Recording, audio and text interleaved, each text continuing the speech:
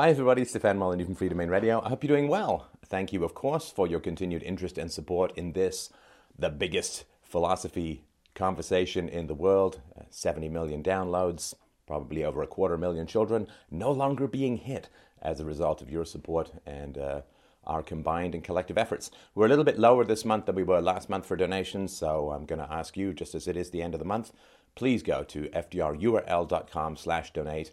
Please help out the show. I mean, a $20 a month subscription, what is that, 70 or 80 cents a day? You can probably find that in between your couch cushions or under your car seat.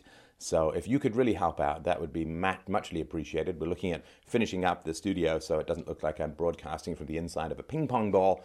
And also, we are looking to hire employee number 3, who will be a full-time researcher for the show. He's fantastic at what he does, and all of that costs money. And we're looking to gear up to finish the documentary. Sorry for its inevitable delay, or interminable delay, I should say, but we are going to finish it up. And again, all of that takes some coin. So I generally request 50 cents a show. So, of course, if you watched 100 shows, I bet you can do the math. You people are so smart. So fdrurl.com/donate. Please, please, please help out the show. This is the biggest philosophy conversation the world has ever seen. I think it's the greatest chance for philosophy to push back the tide of darkness that tends to be the slow, encroaching, creeping concrete of modern, eye-blinding culture. But I think we have a pretty good shot, certainly a better shot than philosophy has ever had before. But we need your help. fdrurl.com/donate. Mwah! Thank you, my brain-spanked beauties. I appreciate it. So these are listener questions from you, the fine listeners. The first question is, Steph, I was wondering how appropriate it is to RTR, and that's real-time relationships. That's a free book that I wrote, available on my website, about the philosophy of love and interactions.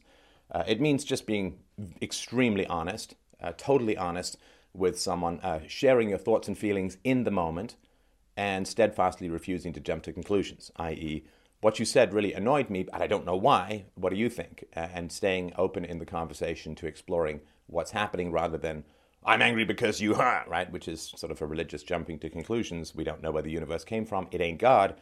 I don't know where this emotion comes from. Therefore, I can't say that it's you. So it's just being honest about your feelings and the limitations of your self-knowledge, which we all have in the moment. To RTR with someone who you've been talking to for like 5 minutes and may likely never see again. Or maybe it's important to do so that I know for sure I will never see them again. And is it appropriate at the workplace with co-workers? Well, one of the limitations of being encased in the skull prison of our own identities is that we never know what the ripple effect is going to be of just being really open and honest with someone in the moment. We don't know how much that is going to trigger a potential avalanche of self-knowledge, where the snows of illusion fall away from the mountain of self-knowledge and expose us all to the platonic sunlight of truth, reason, clarity, and virtue. So most people have what's called a fixed way of being, which is they're just broken records. They're repeating their histories. They're normalizing whatever happened to them in the past, however dysfunctional it may have been. They're normalizing it through seeking out the same kinds of interactions again.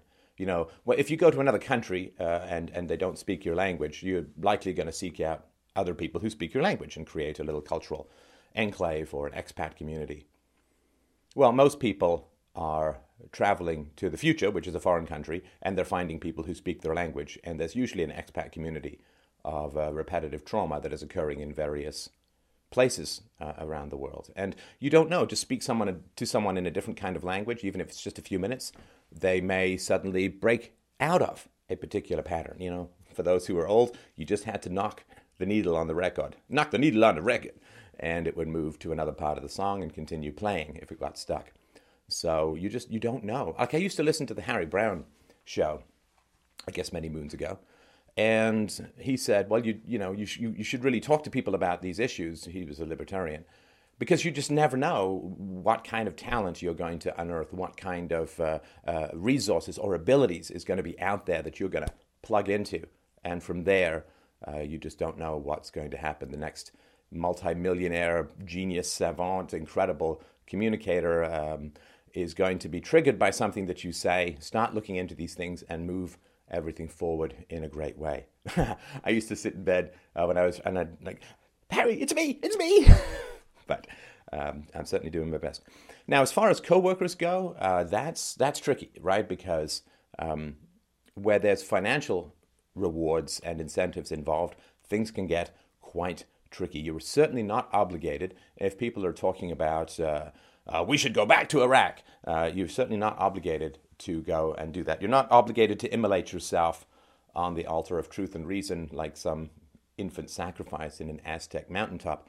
The truth is not a sword to be drawn at all costs, right? You count your enemies, you count your chances, and you intelligently plan your strategy. So I certainly would not recommend pursuing the truth until you're living under a bridge on a steady diet of government cheese. So you have to balance, right? You have to balance your opportunities. Like everybody engaged in combat, you don't fight where you cannot win. This is very important. This is why you don't take on the state. So philosophy is not an order. I mean, this is really, really fundamental to understand. This is why I don't tell people what to do. Philosophy is not an order, right? It's so essential to understand that philosophy is the process of self-knowledge, self-care, and the pursuit of truth and reason and evidence where it is justified, where there is fertile ground, or at least not massive opposition. So, I mean, if you're crossing the border and you're an anarchist, well, do you say, this is an imaginary line, I'm not stopping for you? Well, of course not, because you're going to go to jail and get detained, and right? There's not an order. There's no order that philosophy is supposed to give you. Philosophy is about freedom. And if you're taking orders from philosophy, you've missed the point. You've missed the point. Like if you want to lose weight, I think that the best way to do it is to continue to pursue self-knowledge, figure out what are the secondary gains or the unconscious benefits of being overweight, deal with whatever trauma has caused you to overeat, and then you will find losing weight very easy. The same thing with all other addictions, smoking and so on. Why are you low on the stimulants in your brain that smoking replaces? Well, because of a difficult childhood. Most likely go deal with that and you'll find quitting smoking enormously easy. But if you just willpower and white knuckle it, then it's not going to be sustainable, which is why like 2 or 3% of people who lose weight actually keep it off. Like I lost like 20 or 30 pounds 5 or 6 years ago, and I kept it off because that resulted from a rigorous pursuit of self-knowledge and the degree to which I was self-medicating through food. So you can find that out. I don't find it hard to keep the weight off. So philosophy is not taking orders. Taking orders, you don't want to turn philosophy into some sort of Gestapo commandant who's barking at you. Act with integrity, live virtuously, do the right thing no matter what the cost. You don't want to be a computer that philosophy is programming, where you then don't have choice, don't have free will, and can't analyze whatever cost benefits there are in the moment and come up with an intelligent strategy. People always want, we all grow up with authority as gods or parents or priests or teachers or people who just tell us what to do.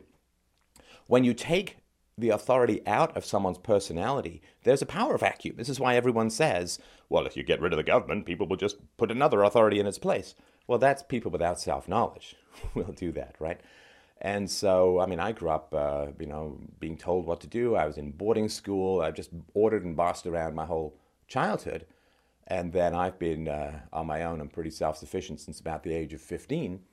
And I've steadfastly tried, I did it with objectivism for a while, but I've steadfastly tried to remove an obligatory authority from my personality so that I can think clearly in the moment. And you'll notice this. So people who, like in the 19th century, there was a great deal of skepticism around God. So a lot of people stopped believing in God, which created a power vacuum. What rushed in to fill that power vacuum? Communism and fascism and National Socialism and the democratic government, welfare statism, military-industrial complex.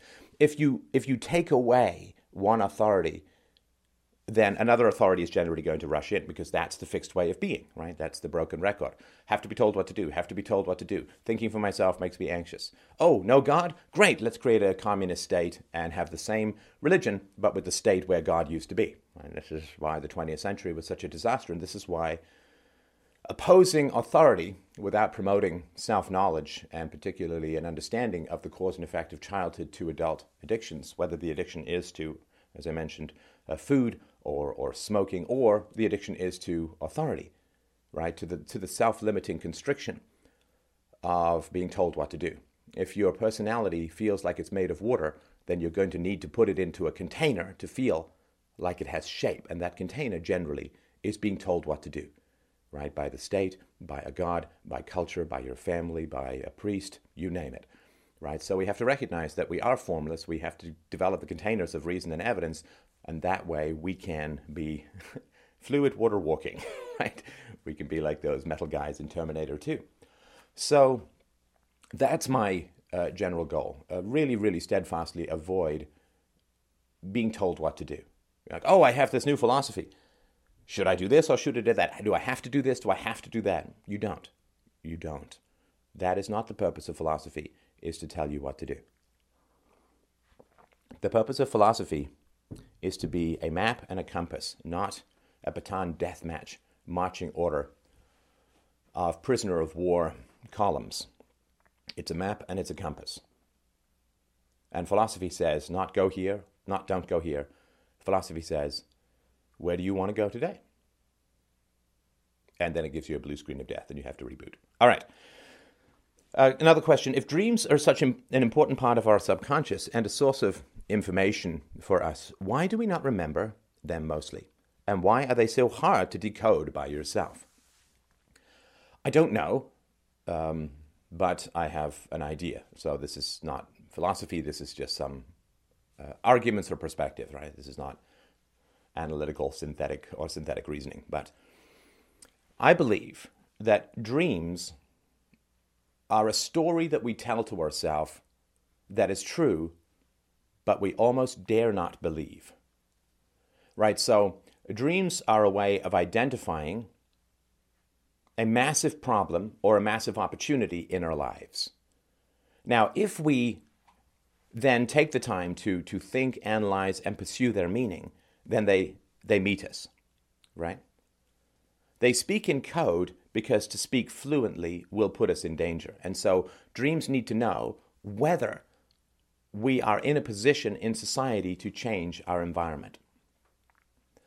And if we are, then we will pursue therapy, we will pursue self-knowledge, we will view them, as Sigmund Freud did, as the royal roads to the unconscious.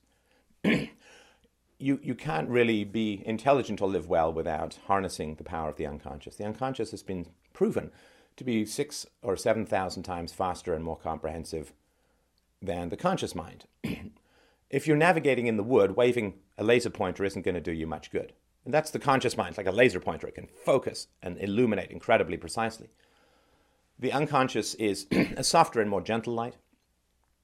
I view it sort of as a full moon in a starry sky. You can navigate through a countryside in a full moon. With a full moon above you, you cannot navigate with no light above you and only in a pitch black environment with only a laser pointer, at least not very well.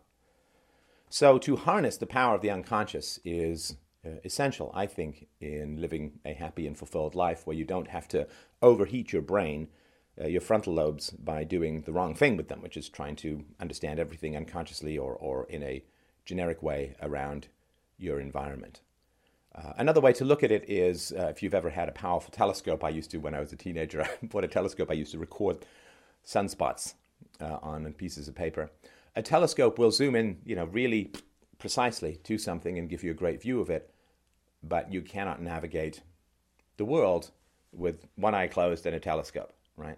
It's great for seeing the lips of the craters of the moon or the rings of Saturn, but you cannot walk around a city with a telescope to your eye. So the unconscious is two eyes, peripheral vision, all the visual spatial processing, and the conscious mind is the zoom-in telescope. And you don't want to try and observe the moon by squinting at it, and you also don't want to walk around a busy and dangerous city with your eye glued to a telescope, right? So, excuse me. So to harness the power of the unconscious, and the unconscious is generally brutalized by culture, by religion, by nationalism, by sports fever, by all of the petty tribal idolatries that are so infected on us for fun and profit by those in charge. The unconscious is very skeptical. And the unconscious does not believe this stuff, which is why we have to overcompensate with this rah-rah, paint your face blue, ridiculous, let's do a wave fervor that you see, right? If you look at the Nuremberg trials, this is everybody denying the skepticism of their unconscious and attempting to believe in a collective that does not exist. And so the dreams are saying to us, is it safe to be honest? Is it safe to be true?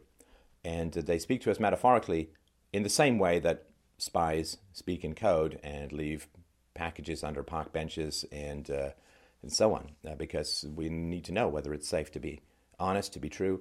And if you will meet the unconscious, if you will attempt to work with your dreams and understand them, then your unconscious assumes or accepts that it's safe to be truthful and to be honest and to really pursue self-knowledge, and then will start to give you more and more dreams and will shout its truth down the prison hallways of our histories. So I hope that helps.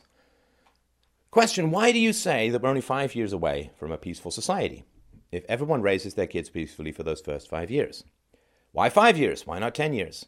Wouldn't there be issues between those children raised peacefully and those who have been raised through aggression and further broken by culture? A fine question. Well, scientifically, 90% of a child's personality is developed through the child's experiences in the first 5 years of life. So there's a law of diminishing returns going forward. My daughter is now 5.5. Most of my parenting is already done. Now it's time to reap the rewards. Not that I haven't. I mean, I've enjoyed the whole process of being home with her for 5.5 years. But now it's just a matter of reaping the rewards. And we have like a free and easy exchange of thoughts and ideas. We have very little conflict. We have one like significant conflict maybe every 6 months. And we usually work it out the same day. And it's usually during a time of transition where she's developing new skills and abilities, and we need to revisit our negotiations. So the first 5 years are the essential years. Now, of course, it's true that when you raise your children well, they are going to have problems with those who are traumatized or the children who are abusive because they've been abused, for which I feel incredibly sorry, and which is the universal tragedy from which all other tragedies are derived or domino out. So, yeah, my daughter is not going to get along well with traumatized, difficult, and abusive children. That's the point. I want her expat community to be healthy people who know how to communicate, who have their mirror neurons implanted, who have empathy, who have sympathy, who have strength in the fight against immorality and evil. So, you know, if I want to, if she's going to move to China and the future is China, and I want her to speak with English-speaking people, then I just don't teach her Mandarin, right? And she's going to be drawn towards the people who speak the language that she speaks, and she's not going to have much to do with the people who don't. So I teach her one language, which is peace and voluntarism and negotiation. For those who don't know, she's never been yelled at, she's never been hit, she's never been really punished, and everything is negotiation, and it's worked even better than I anticipated. I mean, I was lecturing and being an annoying gadfly to parents even before I had a child, in the anticipation of it working out this way. It's worked out far better even than I anticipated. So, yay, that's good.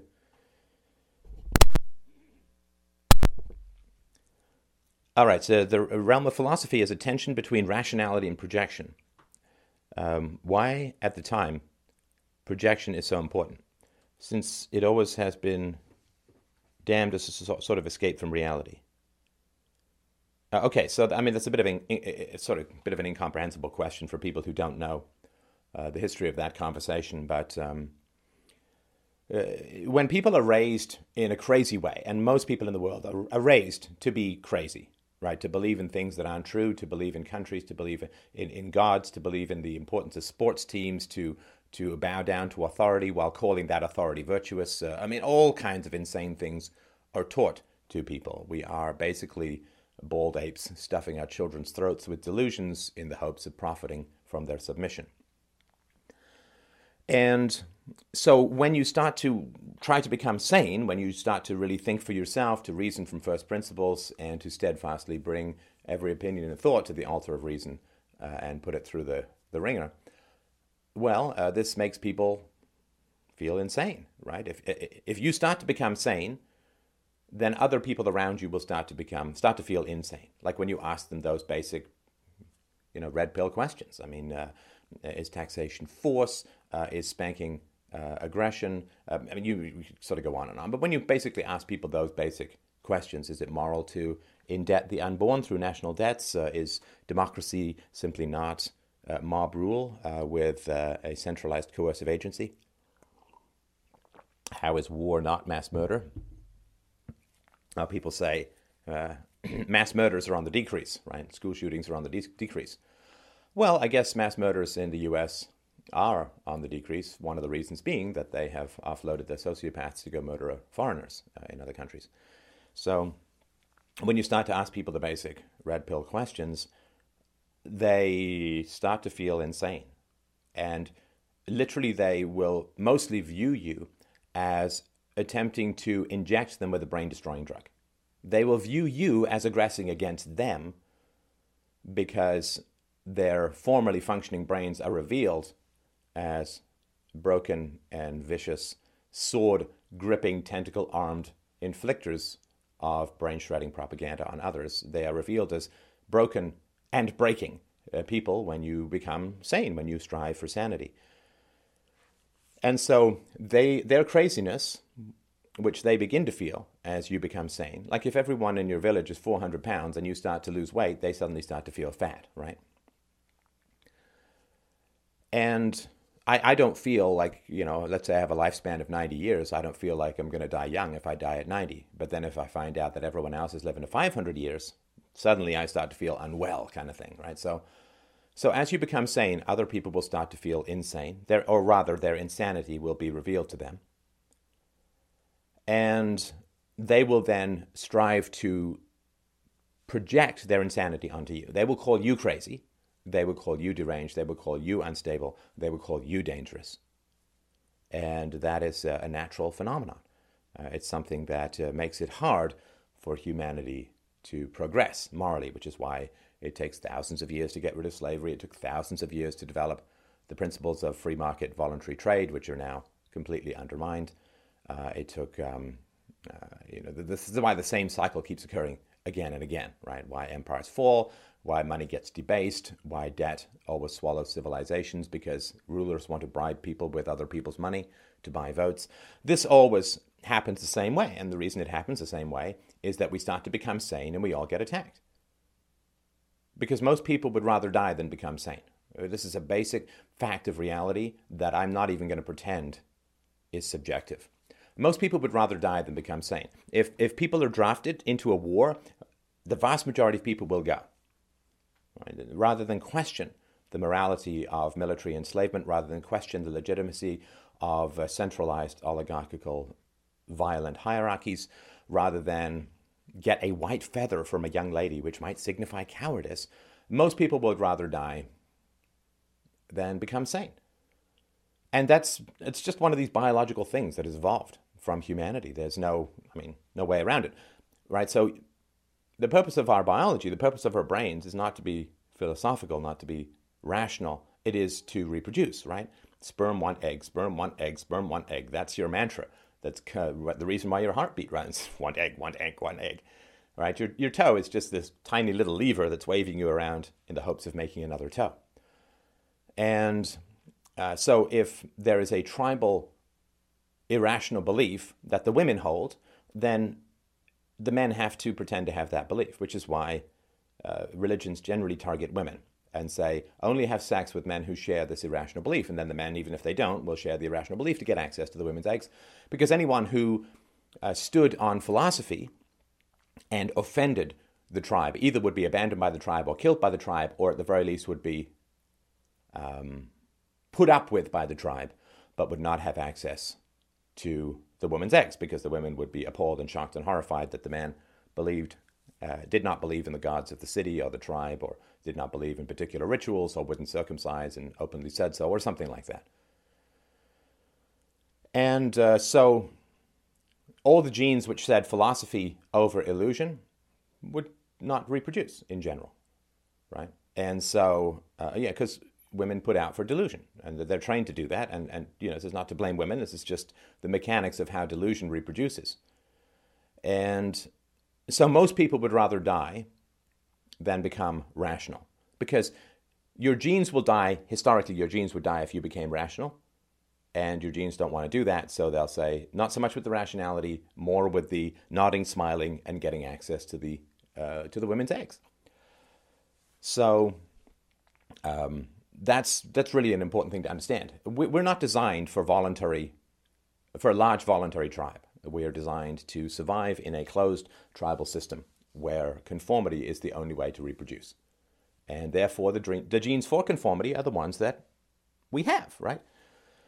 And so we are just designed to cleave to our parents. We are designed to cleave to our tribal illusions, but so what? So what? We're designed to pursue and eat as much sugar as we want, and we're told not to do that, right? We're designed to enjoy nicotine. We're designed to enjoy cocaine, and we're told not to do all of that. Some people are designed to enjoy bullying, and we're told not to do that. Some people like to steal and become politicians, which is really being the professional thief.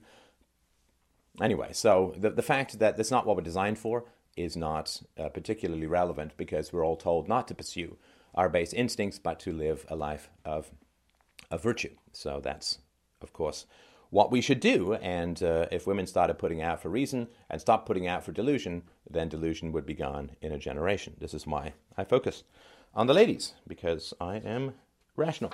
Naivete, somebody writes, I was always and still am called naive, which is Evian backwards. I was very shy about it. I was generally very, very shy. But now I think it was only sort of mistuning with the world. I didn't or couldn't accept fundamental lies underlying our culture. Yeah, the only syllable about cult that means anything is the first four letters. Culture. Should we keep our naivete? Should we differentiate between healthy and unhealthy or real naivete? So, naivete is an interesting ad hominem. And it is an ad hominem. It's not an actual rejection or repudiation of any reason and evidence that you're putting forward. It's just a stupid ad hominem that is triggered by emotional defenses. People swallow illusion and then believe that it's truth, right? And with a force-fed illusion, frankly, and then to protect themselves from the trauma of being aggressively and lied to and bullied into believing false things, they then pretend that the false things are true. It's elemental. It's elemental. And when you then come with real questions, real comments, real evidence, reasoning, and so on, then people will say that you're naive. And it's an ad hominem, but it's an ad hominem with a grain of truth, which is kind of why it sticks in a very significant way to a lot of people. Naive simply means that you are not really accepting the depth and the truth of things. You're sort of skating on the surface and you're not really understanding the underlying motives. And it's kind of true, right? So if you're in there trying to reason with people, then in a way, and they call you naive, you kind of are, because you're trying to reason with people, and most people are murderous towards reason. Right? Historically, this has been the case. The people who bring reason to the tribe generally are killed. Most people have murderous feelings towards the truth because the truth has been killed in them. Right? In order to murder, you must yourself have been killed emotionally as a child. In order to steal, you must have had your childhood stolen from you. In order to bully, you must have been bullied. And if the truth has been murdered in you, through threats of hell, through threats of punishment, through psychotropic drugs, through spanking or hitting or beating or childhood rape, if the truth has been killed within you, then when the truth teller comes, the corpse of truth will, through that person's arms, try to kill you. It's just a reality. I mean, just ask Socrates what his last drink was. It was not a latte. So truth tellers are targeted by all of the corpses of truth that litter the animated bodies of those slaughtered deep and early by lies. So, are you naive to try and reanimate the dead. There's this cliche in medical dramas. The guy really wants to save the body on the table, and the person's dead, but he keeps with the breath thing and thumping the chest, and then suddenly the nurse has to, he's dead, Jimmy, pull him off you, and all that kind of stuff. Well, because the man is avoiding the pain of the patient dying, the doctor is avoiding the pain of the patient dying by pretending the patient can be resuscitated. Now, if it's 3 days later and the corpse is bloated and funky and, worms are crawling out of the eyeballs and he's still, right? Come on, come back. Well, this would be kind of crazy, right? So, yeah, float the reason balloons in front of people, and if they sniper them down, they're telling you everything you need to know. Most things are just lies, right? Most things are just lies. Right, I was at a men's conference giving a speech on Saturday, and a woman said, I was talking about mothers' aggressions against children and provided the evidence and the documentation and the facts and the studies. And then a woman said, but can't we excuse mothers for hitting their children because the mothers are stressed, right? And I said, well, there's no stress test for a man hitting his wife. Like, he can't say, you can't get upset with me because I was stressed at work and that's why I hit my wife, right? And then a reporter in the audience published this as, Stéphane Molyneux bemoans the lack of a stress test for wife abuse. It's not at all. It's completely opposite of what I was saying, right? It's just pointing out the double standard. But suddenly now, I desperately desire for men to be able to excuse hitting their wives because they're stressed, when what I was doing is saying it's not legitimate for women to claim that they can hit their children because they're stressed, so they should be excused for that because, and that was just a quick example. Anyway, so, this is just natural. That there's no media output that has anything to do with the truth. And the media is fundamentally conservative, right? The mainstream media, their job is not to deliver truth to the masses, but to deliver eyeballs to advertisers, which means appeal to people's prejudices and profit thereby. They are parasites on truth. They are the eclipse of the light of reason. They are almost universal, deep-veined, boot of power-licking scumbaggery of the highest order, or the lowest order, I used to say. So, yeah, it is. That's why I don't ever talk to the media. It would be insane. You are naive. If you're continuing to try and reason with people who have shown themselves to be resolutely opposed to rationality, then, the idea that you should keep doing it is naive. So they're kind of right if you keep trying to reason with them and they call you naive. Let's see, does Izzy, sorry for that, but she seems to be the only healthy child in the world I've ever heard of, have had imaginary friends. For me, when I think about my childhood, it was always sort of natural. Reply to imaginary stories, and my caregivers, they tell me some funny stories, so do I. Again, sorry for some of this word salad. No, Isabella has never had imaginary friends because she has real human contact. So we certainly role play, right? We role play stories and all that. And every time, like right now, we occasionally play an Xbox game called Rayman, where there's a guy she calls Meanie. So we have lots of conversations where I pretend to be Meanie, and she's one of the heroes or heroines from Rayman. And she tries to debate Meanie into being a good person.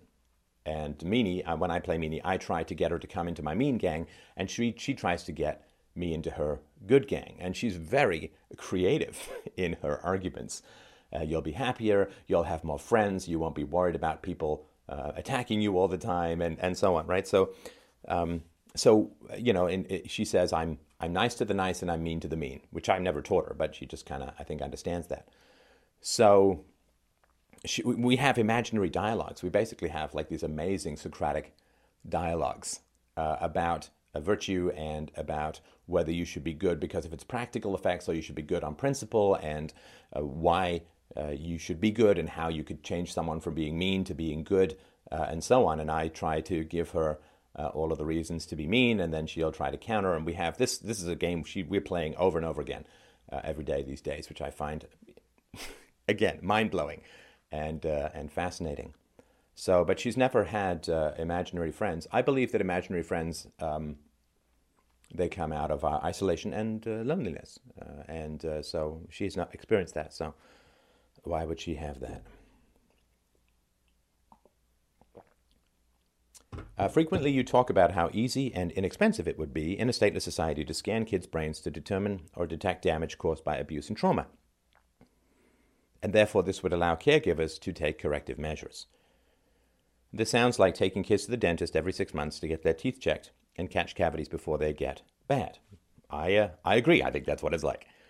Therefore, we don't need to wait until governments quit or fail in the future to engage in the brain scanning practice.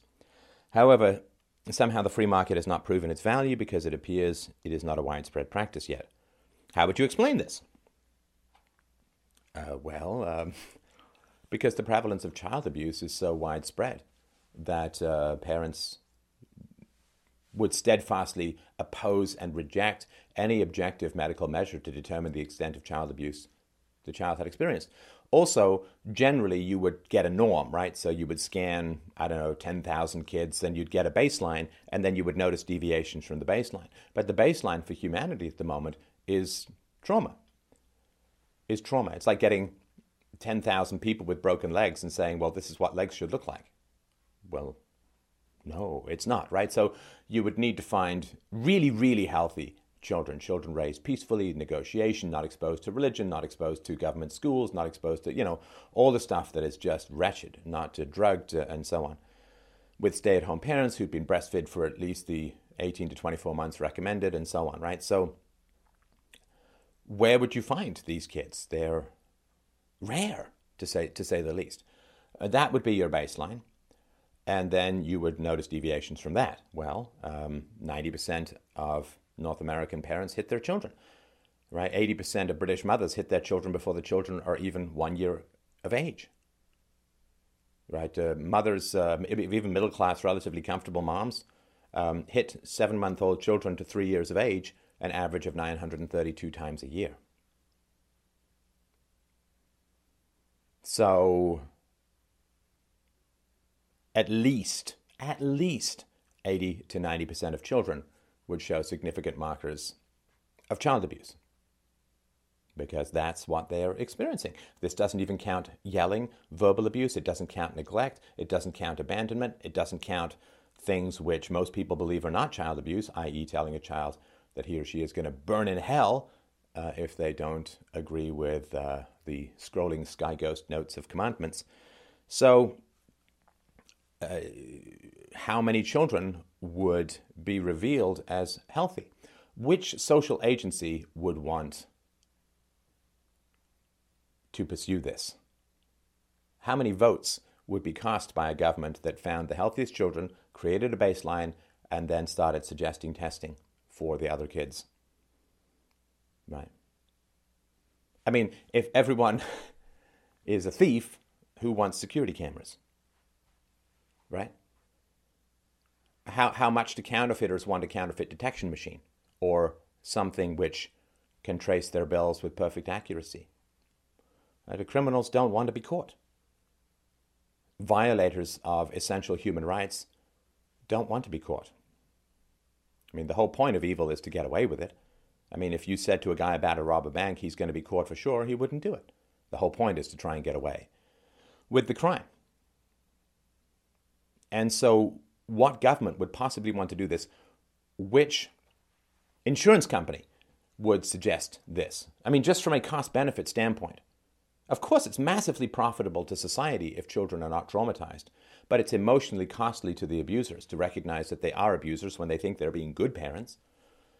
So let's say you're the head of an insurance company and you say, yeah, let's get this program going. We're going to offer, 50% discount on insurance and medical costs for the child's entire life, which would be conservative, because children who've experienced a lot of child abuse have about 20 years lower life expectancy and massive problems that are incredibly expensive to society and to them personally. So let's say you're an insurance company and you say, hey, if kids come in for these brain scans every year or two, then we will offer the parents 50% discount on the insurance for the kid, and the kid then gets that discount for the rest of his or her life, right?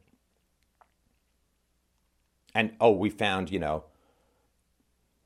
500 truly healthy kids around the world, and we have found the baseline, right? So then parents bring their kids in, and the kids are found to be way below the baseline of health. So who wants to do that? Are you going to make money off that? Of course not. People are going to be shocked, appalled, horrified. They're going to find out the actual physical damage caused by physical, verbal, emotional, sexual abuse. They're going to realize how far they are from the norm. They're going to realize that instead of being good parents, they are historically justified photocopy of hell monsters. And they're going to abandon and reject, and the media will be in an uproar, and the company will fold. And these supposed savings will never materialize, and basically you would just be detonating your own business model, right? You have to appeal to people's prejudices if you're not a philosopher relying on voluntary donations. So what governments would do this? I mean, the government, whatever government or politician proposed this, would be voted out of office and would probably be lynched in the streets, right? Obviously people don't want to know that they're monsters, right? Which means that the monsters have to be the truth tellers.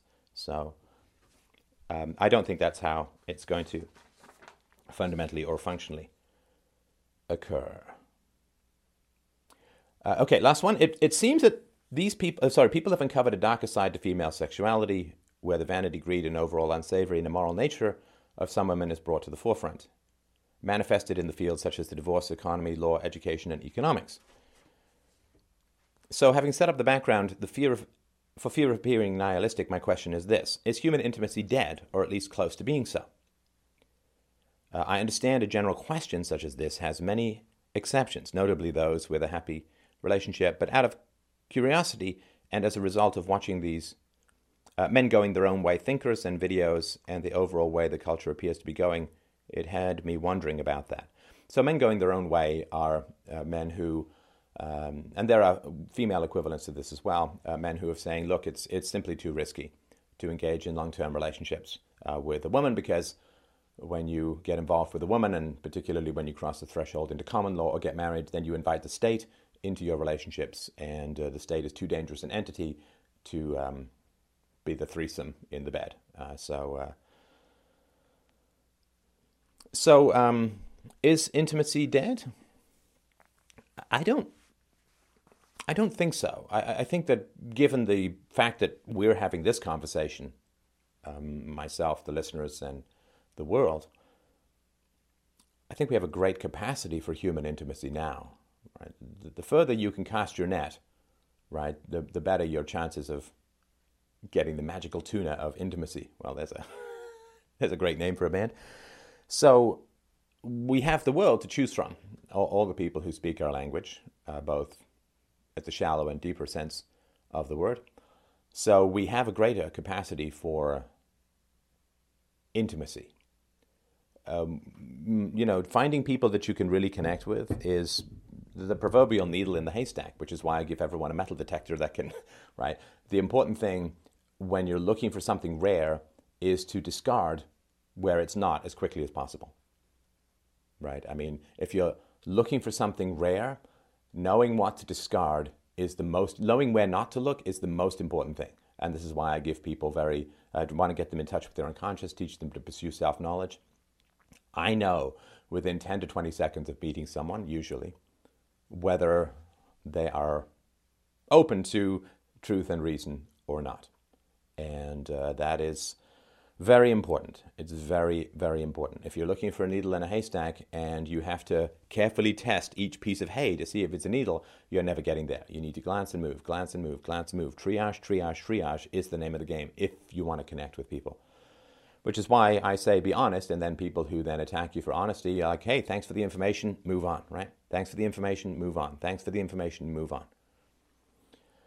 So it's not dead, but in all late decaying empire societies, which the West basically is, people are stuffed full of more and more lies because the society is becoming less and less sustainable. And when people are stuffed with more and more lies, their capacity to connect with each other diminishes proportional to the lies. When you believe, like that superstition song, when you believe in things that you don't understand, you will suffer.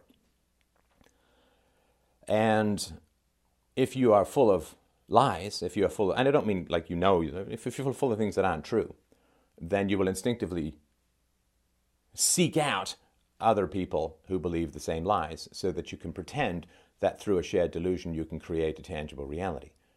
I mean, those suffering from terminal falsehood seek out each other like a drunk seeks out a wall so he doesn't fall down. Or as was it Dean Martin used to say, you're not drunk if you can lie on the floor without holding on.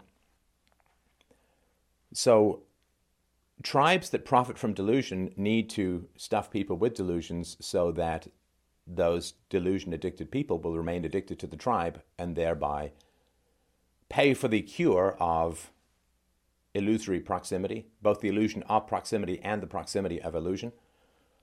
So if you make money from curing a disease, then you have an incentive to infect people with that disease.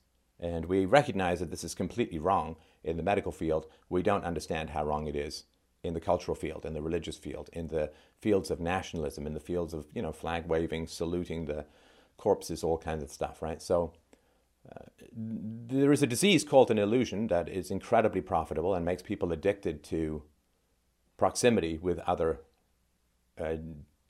victims of the same delusion, and is highly profitable. People will pay for the reduction of anxiety. They do it through therapy, they do it through drugs, they do it through collusion with other addicts of the same delusions. Once you can infect people with something that is not true, then the truth becomes very anxiety-provoking to them, and you get a perpetual addict to paying you to diminish the symptoms of that delusion. Reality is always crowding out delusion, right? Jesus said when he was close to the end, he said, there are those among you who will not taste death before I come again. He ain't back, right? Every day he's not back is a little tougher to believe in the divine wisdom of what he said. So reality is constantly chipping away at delusion, which is why people constantly need to return to the druggy drip of the delusion mongers, right? To get reinforcement for that which is not true, right? I don't keep needing to go to gravity school, right, to reaffirm my belief in gravity, because it's a true belief, it's a valid belief, and it's reinforced every waking moment. Not in the dreams where I fly, but I know that they're dreams. So illusion is an illness that is inflicted upon people, which they will pay to relieve the anxiety-provoked symptoms of. As reality constantly washes away their sandcastles, they have to pay other people to rebuild them on a constant basis. So the more lies you believe, the less you can actually be interested in someone else, right? Like a heroin addict who desperately needs a fix may engage in small talk with the heroin dealer, but only because he wants the heroin dealer's good opinion of him and maybe a reduction in price or maybe a break or whatever, maybe the good stuff. But the heroin addict who needs a fix cannot be intimate with the heroin dealer, because everything he does is manipulative because of his bottomless need for the drug. So they can't connect. There's nothing real about their interactions. They're not interested in each other. The dealer is interested in the money, and the addict is interested in the drug. They're not connected. They're not able to be honest, right? Because for the drug addict to be honest, he would jump on the guy's chest and scream at him to give him the goddamn drug and stop screwing around with small talk, right? And so that's really, really important to understand, that anxiety management is the root of most people's proximity, right? Because reality is constantly undermining our illusions, and therefore we need to cling to other people who share those same illusions in the hope of substituting agreement for truth. So that intimacy is possible, is impossible in that environment. And therefore the way that you have to become intimate with people is to remove illusions from your own mind, right? To attack illusions and to understand their source with sympathy, but to attack their effects. To attack illusions as a disease within your body, right? I mean, I had cancer last year. I want my immune system to find those cancer cells from here to the end of time and, kill them. like not negotiate, just kill them, kill them, kill them, right? And that means, living healthy and exercising and eating well and so on. But that basic reality is essential, that illusions are profitable cysts of identity destruction that are implanted in us for profit. And we have to attack them as the soul-destroying illusions that they are, soul-destroying fantasies that they are, and intimacy and love and identity and security and happiness. And then we need to stay the hell away from people who want to reinfect us because they only feel sick when we are well. You cannot maintain your health. When I was going through chemotherapy, my immune system was suppressed. I obviously was very susceptible. I could not take my daughter to play centers. I could not go on trips with lots of kids. I just couldn't because I couldn't afford to get sick. I was immunosuppressed. Now, when you deal with your own illusions, then you are even more susceptible to other people's illusions because the old aches and pains of your own illusions are still there. And the more healthy you are, the more other people want to dump their illusions into you because otherwise they have to feel the horror of having been lied to. So this is why I argue that if you are going to pursue health, you must also avoid unhealth. And that doesn't mean just cutting everyone out of your life. It means having conversations with them. And, there's a process and you don't expect it to happen overnight. Is it a matter of years? No. Is it a matter of days? No. Somewhere in between, I would argue. That you really cannot achieve sustainable commitments to truth when other people are constantly trying to pour their lies into you through manipulation. It literally is like trying to do a math problem with people screaming random numbers in your ear. You simply can't get it done. So thank you everyone so much for your time, attention, and concentration as usual. I wish you the very best lilacs springing up under every footstep on your road to truth. And again, please do help out the conversation. I think there's no talk and no interaction and no conversation like this anywhere else on the planet. So please do help this fertile flower to grow. FDRURL.com/donate.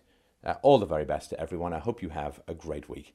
And remember, you can always call in to the call-in shows, which happen Wednesday nights, 8 p.m. Eastern. And Saturday nights, 8 p.m. Eastern, you can email Mike. Operations@freedomainradio.com. We're still a couple of months out, queued up, but some people don't show up, so you never know when you can get in. But I hope that you will call in if you have questions, criticisms, or problems. And again, as always, if you have great issues or any issues with something that I say, you always move to the front of the queue. We really want to give a voice to those who disagree. There's nothing more productive than being disagreed with intelligently. So have yourselves a great week, everyone. I will talk to you soon.